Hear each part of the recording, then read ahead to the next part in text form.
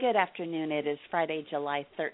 This is Chickie Fitzgerald with the Executive Girlfriends Group, and we are blessed today to have as our guest Jane. And Jane is the author of a book called The Soul Proprietor's Formula for Building Your Business, Things I Wish I Had Known when I started my business. And Jane's last name, I'm sorry, I went right to her first name. It's Pollak. Jane Pollak. And Jane has a very, very interesting story, and I was having a lot of fun kind of navigating through her website, which we'll share that with you at the end of the call. But Jane, I just want to welcome you today and thank you for sharing your Friday with us. Thank you so much. I'm delighted to be here. Well, the fun thing that I kind of started off with was I was reading your blog, and you were sharing the fact that you just had a milestone birthday, and we normally think about those milestone birthdays as ending in a 0, and this particular one ended in a 4, and you reminded us of a Beatles song, and I'll leave the intrigue for our listeners to figure out what song that might have been, but I just loved it how you were talking about it, clearly as simply a number that we all looked, it felt so far in the future when the particular Beatles song was popular.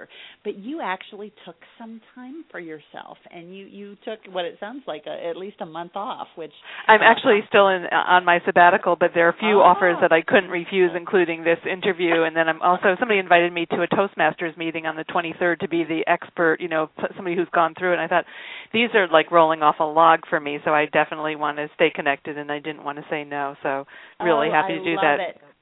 And but I have a very strong message to take time for yourself because so far it's been since July 1st, and it feels so good not to have that sort of not guillotine but something hanging over like the next thing to do. I feel so relaxed and at peace, and I feel like ideas are beginning to flow, and what's really important about my life. So to take time, even if it's 10 minutes a day or a week, a month, a day a month, something where you have time to reflect is important.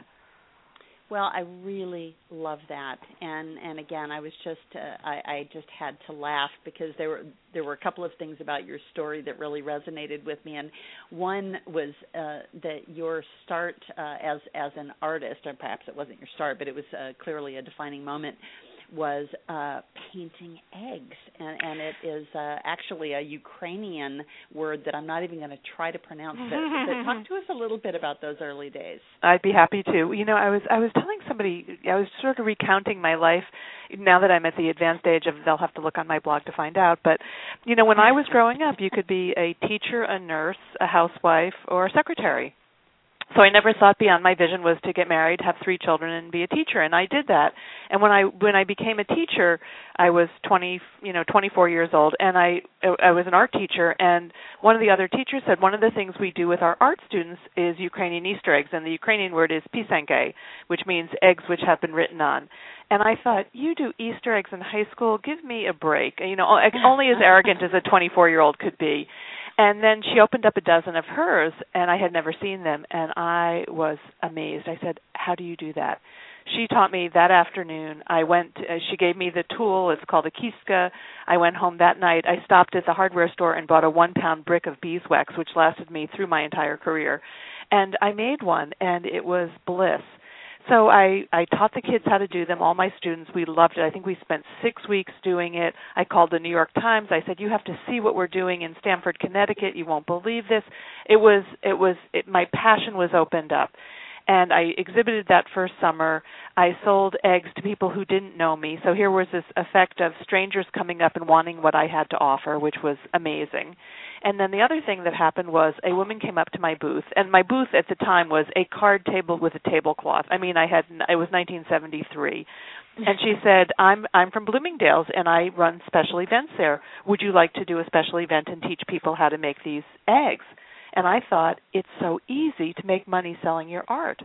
And it was, I call it uninformed optimism. But it opened the door for me. So I did that. I did more shows. I taught another year, and then I had children. But I saw that as a vehicle. And I think the thing about being an entrepreneur is that you see opportunity, and you get to expand on opportunity. And that's true of anybody in anything, but entrepreneurs specifically, it's like, how do I make a business out of this? Well, and then, I don't know the time progression here, but then you actually got on the Today Show. That was many years, but I did a lot of shows. I was raising my daughter, and then I had a son and then another daughter, and my primary focus was absolutely my children. So I taught a continuing ed class in egg decorating, and then I was also very interested in quilting.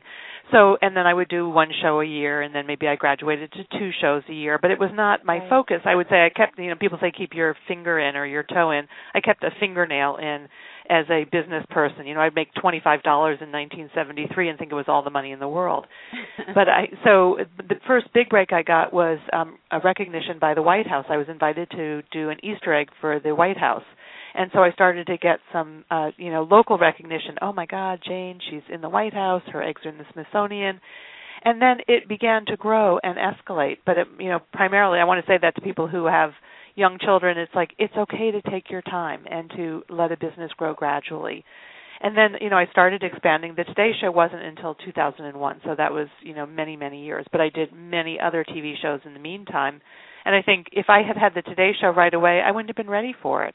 It was, there's this whole evolution that you go through of, being comfortable. And one of my biggest pieces of advice to anybody growing up is go to Toastmasters, because that's where I learned how to be comfortable speaking my message, getting in front of a camera, having an audience, waiting for applause. So, those were lessons I learned. So by the time I got to the Today Show in 2001, I could comfortably talk to an Ann Curry or a Katie Couric and hold my own very, very strongly. Right. So you obviously did not develop a worldwide franchise selling today. Even though it was your passion, it didn't become your long-term livelihood. So tell us about that transition, because I found that very interesting as well. Well, it is a livelihood, but my aspiration has never been to be a multimillionaire. Why I call myself a soul proprietor, S-O-U-L proprietor, and a lifestyle entrepreneur is that it's very important that what I do in my life for money works in my life, rather than that I work for my business works for me. And that's a distinction that I really want to get across to people. That was the higher value for me, not making millions of dollars. Not that I don't like nice things, but I didn't aspire to a larger house, bigger, more jewelry, boats. That was never something that I wanted to acquire. So I think really understanding your own values, and for me, my highest values are time with family and friends, being appreciated for what I do, and really feeling valued in my life. So, and having time for what I want are the most important things. So once you choose that, whether it's achievement, recognition, or whatever, and honor those values, that's what makes for a happy person. Well, and all of that other stuff is not only is it highly overrated, but as we have found out during the economic crisis, it can also be incredibly fleeting. It can go away very quickly. And I just read a George Carlin quote. He said, it would be like if you were very hungry pasting sandwiches to your skin. It doesn't actually go in. And so it's, what I've learned in my long life is that it's really happiness is an inside job, and what we do in addition to having happiness is really dependent on what our desires are, what our values are. And for me, those things, being able to artistically express myself and have family and love, those were the most important things to me, and I was able to do that. It was a second income for our family, so when you say livelihood, if I had to put my kids through college on my earnings, I would have made different decisions, but as it was a supplemental income. Well, the interesting thing is, and I've kind of been on both ends of the spectrum, and am having my second time around now, having lost it all through what I call my spectacular failure. But even during that spectacular failure, from a business perspective, every measure that people would apply to it externally, the growth and the change, even in my marriage and with my children, during that time was amazing. And to watch God's amazing provision in our life when there was no money coming into a household that had needed tens of thousands to operate before our failure, because of not only the lifestyle that we had chosen. I was working full-time, so we had a live-in nanny, and we were putting her through college and paying for her car and her insurance on top of private school for the kids. And et cetera, et cetera, et cetera, all with many dollar signs attached to them. And, how this time around what is important, really has shaped where we're going to. Much like you, I've taken a long look. Now, I have been the primary breadwinner, and it's interesting, I didn't share this with you before the call. Out of our 700 members in the Executive Girlfriends group, I would venture to guess that 2/3 of them are the primary breadwinners in their family. It's a very interesting dynamic, this one of executive women. And we have some entrepreneurs and some sole proprietors, spelled as you do, SOUL, proprietors, who are doing, what they're passionate about, but not necessarily making the kind of money that they would like. But we've got people all the way across the spectrum, all the way up to the Fortune, 100 and Fortune 500 executives who, are devoting everything that they have to companies. And I watched it happen 3 years ago. I would get a call from one of them. I can't believe. One day I was handing pink slips out to my staff, and the next day it was mine. Mm-hmm. And, their whole sense of worth was tied up into what was on their business card. Yeah. And, so this is such a great conversation because what I'd postulate, and, I'm going on the record as saying, is that sometimes we keep our lives very complicated so that we can't look at what's really true for us. Right. And so if you've got all those things going on, you don't have time to say, I'm unhappy in my marriage, I'm unhappy with my weight, I'm unhappy with my, the way I relate to my children, because I'm so busy, I've got to put out that fire. And when you take all that away, there you are. So I would question, what is it that you really want? I mean, that's the big question in coaching, is what do you really want? And then the lifestyle and livelihood that we choose for ourselves is really, does it match with what it is you're saying? And how many times is it a cover-up for what you really want? So it's, I didn't know we would get philosophical, but I think you've really brought something up that is very philosophical, but really important and doesn't get discussed because people are what they say on their cards, their status or their bottom line. I remember, I think one of my first reunions, my dentist said, he went to Harvard, and he said, at the 10th or 20th, it was the first time people didn't come in with their W-2s. Like, that's how they measured success, was what their income tax statement was. And that, I'm impressed by that, and it's like that, shiny, I notice it, but when I come back to the end of the day, what do I want? I want to have somebody with their arms around me. I want to have, food that feels really good for my body. I want to get 8 hours of sleep. It's really pretty simple. Right. Well, I'd like to circle back to the book, and I'd like to kind of touch on the high points of the lessons that you talk about as a part of this whole sole proprietor message. And the first one is what we just talked about. If you really want something, pursue it directly. And I think that word directly is really key. And I suspect there are some stories behind this particular one. Well, I thought, growing up, and I'm a little bit older than you, and maybe things shifted a little bit, but, the way you got ahead in school was being a good girl, getting good grades, and waiting to be selected. And I thought, when in my 20s and 30s, that if I just, really worked hard, that I would get noticed. Now, I've always been an entrepreneur, and maybe in corporate America, but I think in corporate America, too, you really have to toot your own horn a lot. So I was, there was a magazine that I wanted to get my artwork into called Ornament Magazine. And I would say, I wonder how they got, there was something called an artist statement, and it was always a page of beautiful photographs and an artist statement. I thought, how do you get selected for that? You must have to, the editor must have to find you at a craft show, or you must have to get into, And so I called the magazine one day and I said, I'm just curious how people get the artist statement. They said, you have to just ask and send in your slides. It's like, really? That's it? And so I did, and I got into Ornament Magazine. And that's, and that has become a key question. It's like, how do you get what you want? You ask for it. Rather than wishing and keeping your fingers crossed or waiting for a magic wand, it's going directly after what you want. And to back up a little bit, one of the things I do with my clients is ask them, what do they really want, whether it's through a vision board or a visioning statement, that you get quiet and say, what makes my heart sing? Is it a palace? Is it peace and quiet? What is that? And then when you can define it, then you can go after it. Well, it's funny, Jane, because we were talking actually before we started the recorded portion of the call, and I was telling you a little bit of my story. And when I decided I didn't want to pursue consulting as that thing that made my heart sing, because it didn't, I was really good at it. And, I mean, that's kind of the rub. That was what I really had been groomed to do.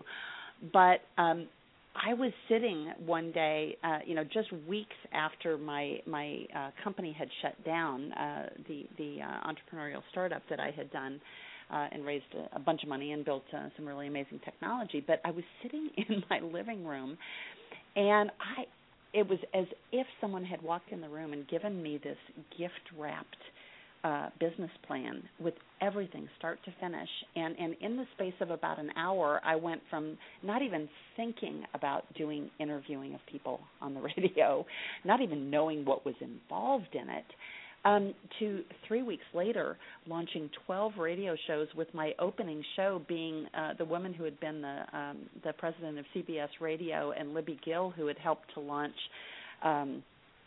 a number of things on the major networks. And what I found out is, I wanted to interview authors. I thought that sounded really cool, but then I thought, oh my gosh, how do you do that same kind of thing?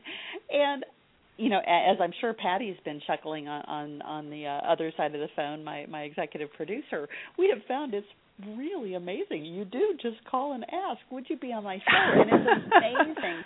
We have now done over 400 interviews, and I laugh when I'm standing in a bookstore in front of the business books, because as I'm looking across the shelves, I'm saying, oh, I've interviewed that one and that one. And last Sunday night, my husband and I were watching Secret Millionaire, and the guy who was the guest was one of my earliest interviews when I launched my radio network. And it's like, Steve, I'd like you to be on my new show, because we've just launched one called Uncommon Giving. So you're absolutely right. You've got to pursue it directly, and you've got to ask for it. So the next one I'm intrigued by. It's the lesson is it's necessary to dress the part. Talk to me about that.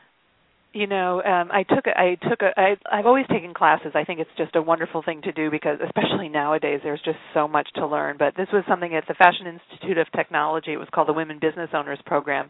And I think there were maybe 20, 25 of us women business owners, and I think it was 3 times a week, so I was commuting from Connecticut to New York. I was really eager, and and I met fantastic people. And there would be somebody on marketing and somebody on business law and somebody on sales. And the last session was image. And I think that was really smart, because by that time we had gotten to know each other.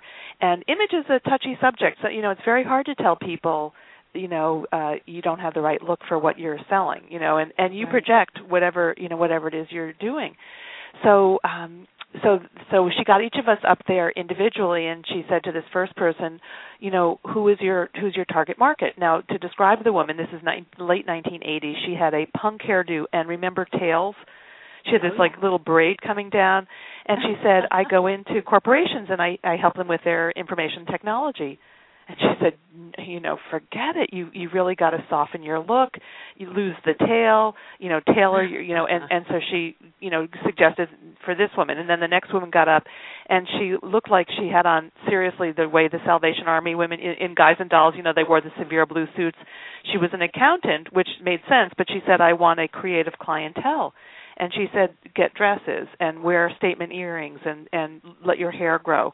And then I got up there, and she said, I don't remember what I had on, but I said I want to attract, people with a discretionary income who have classic taste and want something elegant, because I was also, in addition to the eggs, I was making jewelry pieces, and I knew who my clients were.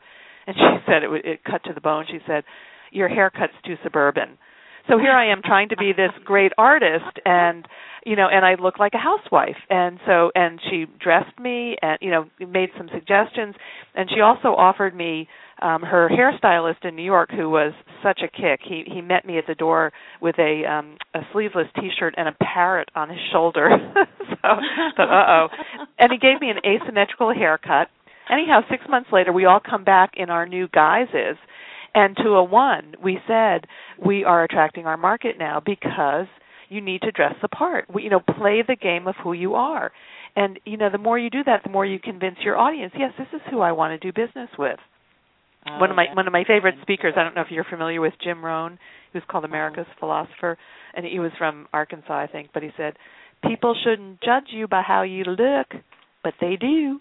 Just, they do. And so, if you're a banker, wear a suit. If you're an artist, wear something funky or wear black. If you're if you're in the caring business, wear some soft colors and nothing structured. It's very important to dress the part. We're so visually oriented that we want to see what we expect when a person has a certain role. So whatever you're in, if you went to venture capitalists and they were wearing jeans and T-shirts, it'd probably make you nervous. But if you were a startup group and they weren't wearing jeans and T-shirts, it would probably make you nervous. So it's right. you want to play the role that you're in. Right. So you've talked about your personal image. So now how about your company's image? What are the things that shape your company's image? That's really important too, because especially on the internet, you can make a snap judgment of people. And what I just did a talk about this recently, and what I'm realizing is that logo is actually becoming less important. We all know the Nike swoosh and the McDonald's arches, right.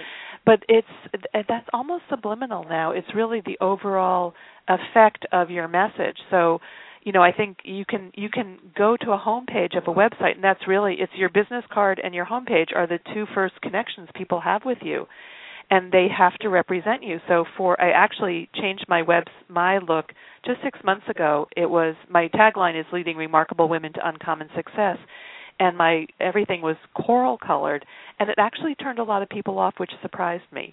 I thought it would be really zero in on my market for women, but I've now changed to something that actually matches my book cover, and it's my artwork. The Paisley design is my artwork, and the logo Jane. But I think you're always conveying, and it's how easy is it to navigate your website?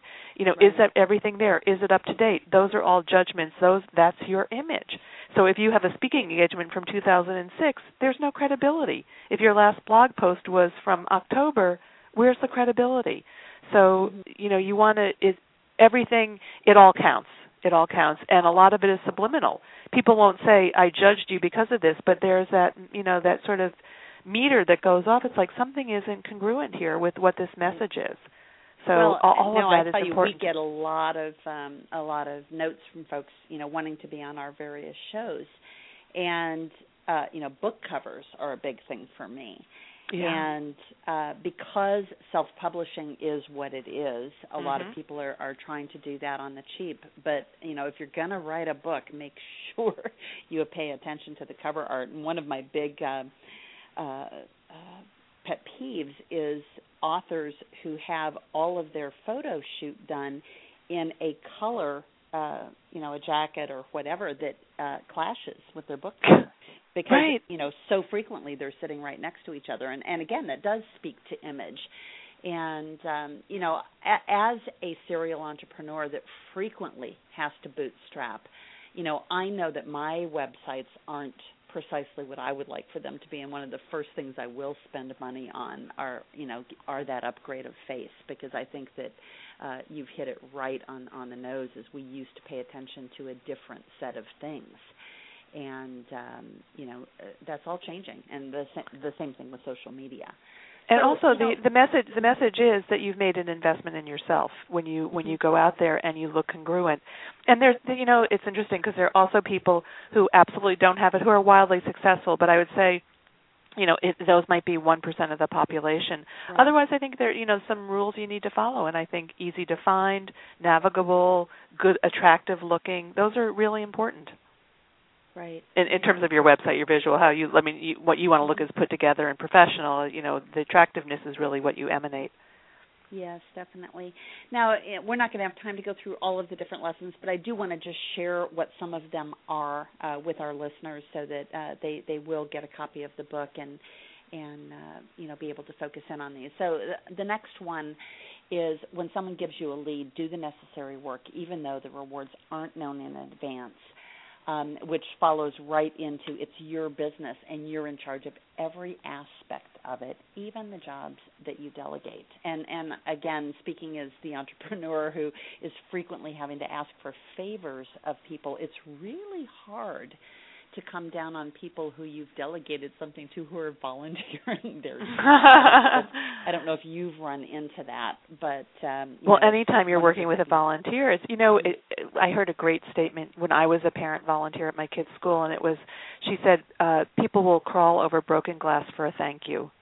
And I think what happens is, there's financial recognition and there's achievement and press, but to actually say, Chicky, I'm so grateful for what you did, to acknowledge somebody is, we're so hungry for that. And that's free. It's really, I think people do things that they wouldn't do for anybody else because they want to be appreciated. And whether you're paying them or they're volunteers, you can't get enough of, giving gratitude to people. I think that's really key. Right, and you actually also talk about this from receiving those compliments. Well, I don't know if this ever happened to you. My sense is that that you've had a lot of success and that you're very comfortable receiving praise. But artists, I speak for myself, but as artists, I would put my artwork out there so you could say, oh, that's so beautiful, and I would say, great. But if you said, oh, Jane, that's a beautiful sweater, I'd go, Lomans. I couldn't take it in, and I realized how important it is to be able to receive praise, or even applause. When I stand and give a speech, to actually stand there and receive that can be very uncomfortable for people who aren't used to the spotlight. But it actually, it's not a compliment to your audience. If you leave, they want to shower you, and so receiving that is a way of saying, thank you for appreciating me. I'm taking in your appreciation, and that's women particularly are not comfortable with praise. So I think that's one of the lessons is to allow it, absorb it, and I told my daughter, it's like put your hand over your heart and just breathe into it. If you're having trouble, just go, thank you, because it's for them, not for you. Exactly. There is a great book that focuses in on that. It's called The Go-Giver. It's by Bob Berg and John David Mann, and the first 4 chapters are about giving, and the fifth, it's not 4 chapters, but the first 4 lessons out of the 5 lessons in the book are about giving, but the 5th one is about receiving, and it talks about how the ocean, cannot just flow out.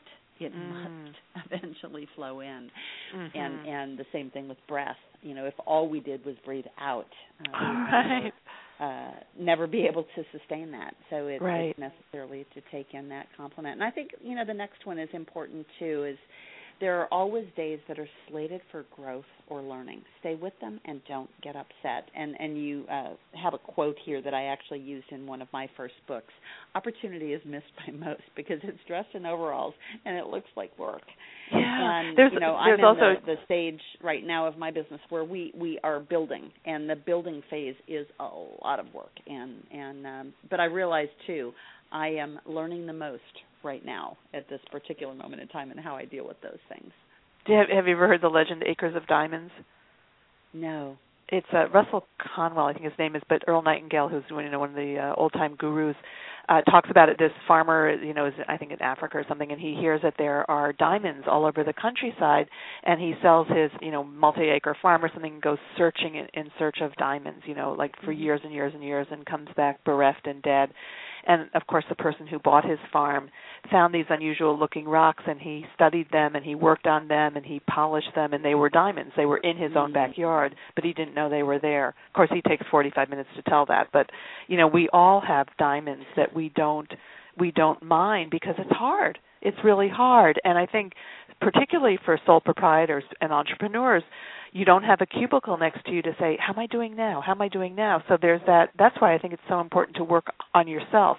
My favorite quote is Jim Rohn, who said, work harder on yourself than you do on your career. Because in order to withstand that time before the investors come, before, you start getting the accolades, it's how do you show up in the morning to do that really hard stuff. And that's what I think is so important, to have your self-development, be the thing that you work on. The work anybody can do, the confidence and the resilience and the persistence are qualities that are what make you successful. Right, and some of the other things that you share in the book are about investing time to create systems for your business that will save time in the future, create a resume as though you're applying for a job. And I love the statement that you have here, that you'll be impressed by who you are. I actually experienced that when I wrote my first book, and my first book was not a business book that would appear on Amazon or Barnes & Noble. It was a book that was written for the industry, my travel industry colleagues, about this very dry subject of multi-channel distribution. But when I read it and I got to the end of it, I thought, wow, I wrote that, because I had written it in bits and pieces, and when I read it and it was actually bound and printed, I was impressed. And I see how the resume can also do that when you really think through what you have accomplished. Well, when I went back to my college, I wanted to apply for a job when my kids were little. It's like, get me out of the house, this is too hard. and so I went up to my college to create a resume, and she said, what do you do? And I said, well, I have kids come over to my house after school for art lessons. She said, you run a community-based art program. I said, I do? And then she said, I was telling her about my art, and she said, have you won any awards? And I said, well, I got a blue ribbon at the Greenwich Art Fair. She said, you're an award-winning artist. I was like, I am? So it reframed it. And by the time I got done looking at it, it's like, because we I don't know if it's women or, the stage, we minimize things. We don't take I had very critical parents. It's like, what have you done for me lately? So, it was those things were dismissed, which made me a very high achiever, but also I didn't really recognize how successful and talented I was until, like you said, a year or two later, when it's like, I did that. I wrote that book. We take it, I took it for granted. And so, having an outside force say, this is who you are, this is what it looks like, those are really important things to say, wow. When I see somebody wearing a piece of my jewelry, years later, it's like, I did that. Oh, my God, because at the time I was just so harsh. It's like that line wasn't right, and that didn't come out perfectly. So perspective is a really good thing. Absolutely. And then you also talk about goals, and most everyone who talks about any level of success talks about how important it is to be able to articulate those goals. But you remind us, and my best friend and I talk about this all the time, that you will get where you want to go, but not necessarily the way that you planned.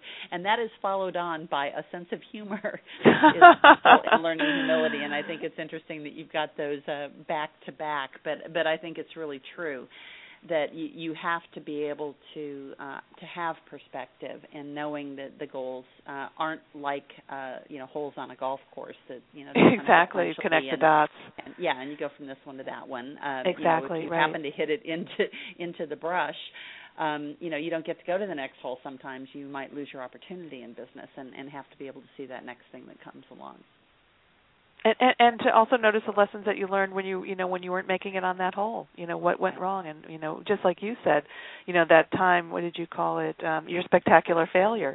All that you got to learn from that is so valuable. I used to read a lot of business books, and there was one guy who made, I think, $1 million mistake, which was a lot of money back then, at IBM, and he gets called into the boss's office, and he goes, "You're going to fire me, right?" He goes, "Are you kidding? You just learned so much now. You'll never make that mistake again. Exactly. Now you have an incredible experience." So to appreciate that even the failures give you something, and so many people are so afraid to fail, and you can't be. Right. Well, actually, once I had my spectacular success, it's like, oh, man, I'm so glad I've got that behind me now, because every story you've ever heard of people who are wildly successful, they've all had that major failure. And so you get to choose whether you're going to learn from it or you're going to wallow in it. And it can be a curse. If you read Eat, Pray, Love and heard Elizabeth Gilbert, it's like, everybody was waiting to pounce on her next book. It's, we don't sustain things, but, like the batters, if you're batting 350, that's amazing, but that means you're missing six times at bat every time. So it's a balance.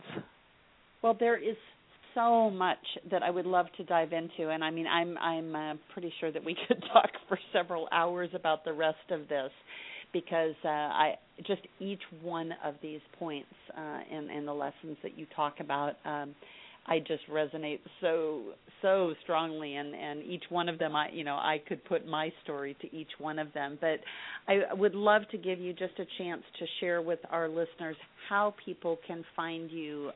You talked about blogging. Do you blog? And if so, where can they read your blog? And then we will just wrap up. Terrific. Well, my website, everything, so talking about image, everything is pretty congruent. So my website is Jane Pollak, and my last name has no C in it, so it's JanePollak.com. And then from there, you can get to my blog or go directly there, JanePollakBlog.com. So those are some really good ways to get to know me. And through July, I will not be blogging, so you can take the time to read the archives. And then August 1st, I will be back online, and you'll get the wisdom of whatever I've picked up or not. But it's really good to take a break. And I'd love to hear from your listeners. My book is available on Amazon. It's also on iTunes. You can download it, and Barnes and Noble. So it's available as an ebook and an audio book, and also softcover. So any of those ways it's available. Great. Well, I know that our listeners are going to enjoy reading the book. As I said, we could have spent at least another hour going through the rest of the lessons that are outlined in the book. So perhaps we will, once you're back in the saddle, we'll schedule another time when we can talk through it, because I think I'd love that. Whether our listeners are corporate executives or whether they are out on their own or maybe just in between successes, which is what we call that unfortunate place where you don't have money coming in. I think that the lessons that you have articulated in your book, Soul Proprietor, are so important for all of us, and they're basic, but they will lead the remarkable women that we have in the Executive Girlfriends group to that uncommon success that I think everybody is seeking. And as you said, it's way more basic than we thought that it was to begin with. It's I go back to Jim Rohn again. He said, "Beware anybody who sells you the new fundamentals." There are certain truths that will ring true. And what I hope and tried for in my book was to have stories that you would we would remember them, to say, "Oh, that's right, dress the part." What am I missing here? What didn't I ask for? That kind of thing, so that you can say, this, let me try again. And what most people get out of my book is that I never give up. I never give up. And so to have that model of somebody who's like, well, she tried that 12 times, I can try one more time. And that's what I like to do, is encourage people. It's out there for you. And if you're not, I had a client who said, well, I sent out a postcard. I'm like, yeah. And then what did you do? And then what did you do after that? And what did you do after that? So it's, it's really persistence is the key throughout. Definitely. Well, Jane, it has been wonderful, and thank you so much for taking time out of your sabbatical for spending time with us today. I just have so enjoyed talking to you. Me too. And I hope you have a wonderful, wonderful weekend, and we will look forward to your blog at the beginning of August. Thanks so much, Chickie. Bye, everybody. All right, Jane, thank you so much.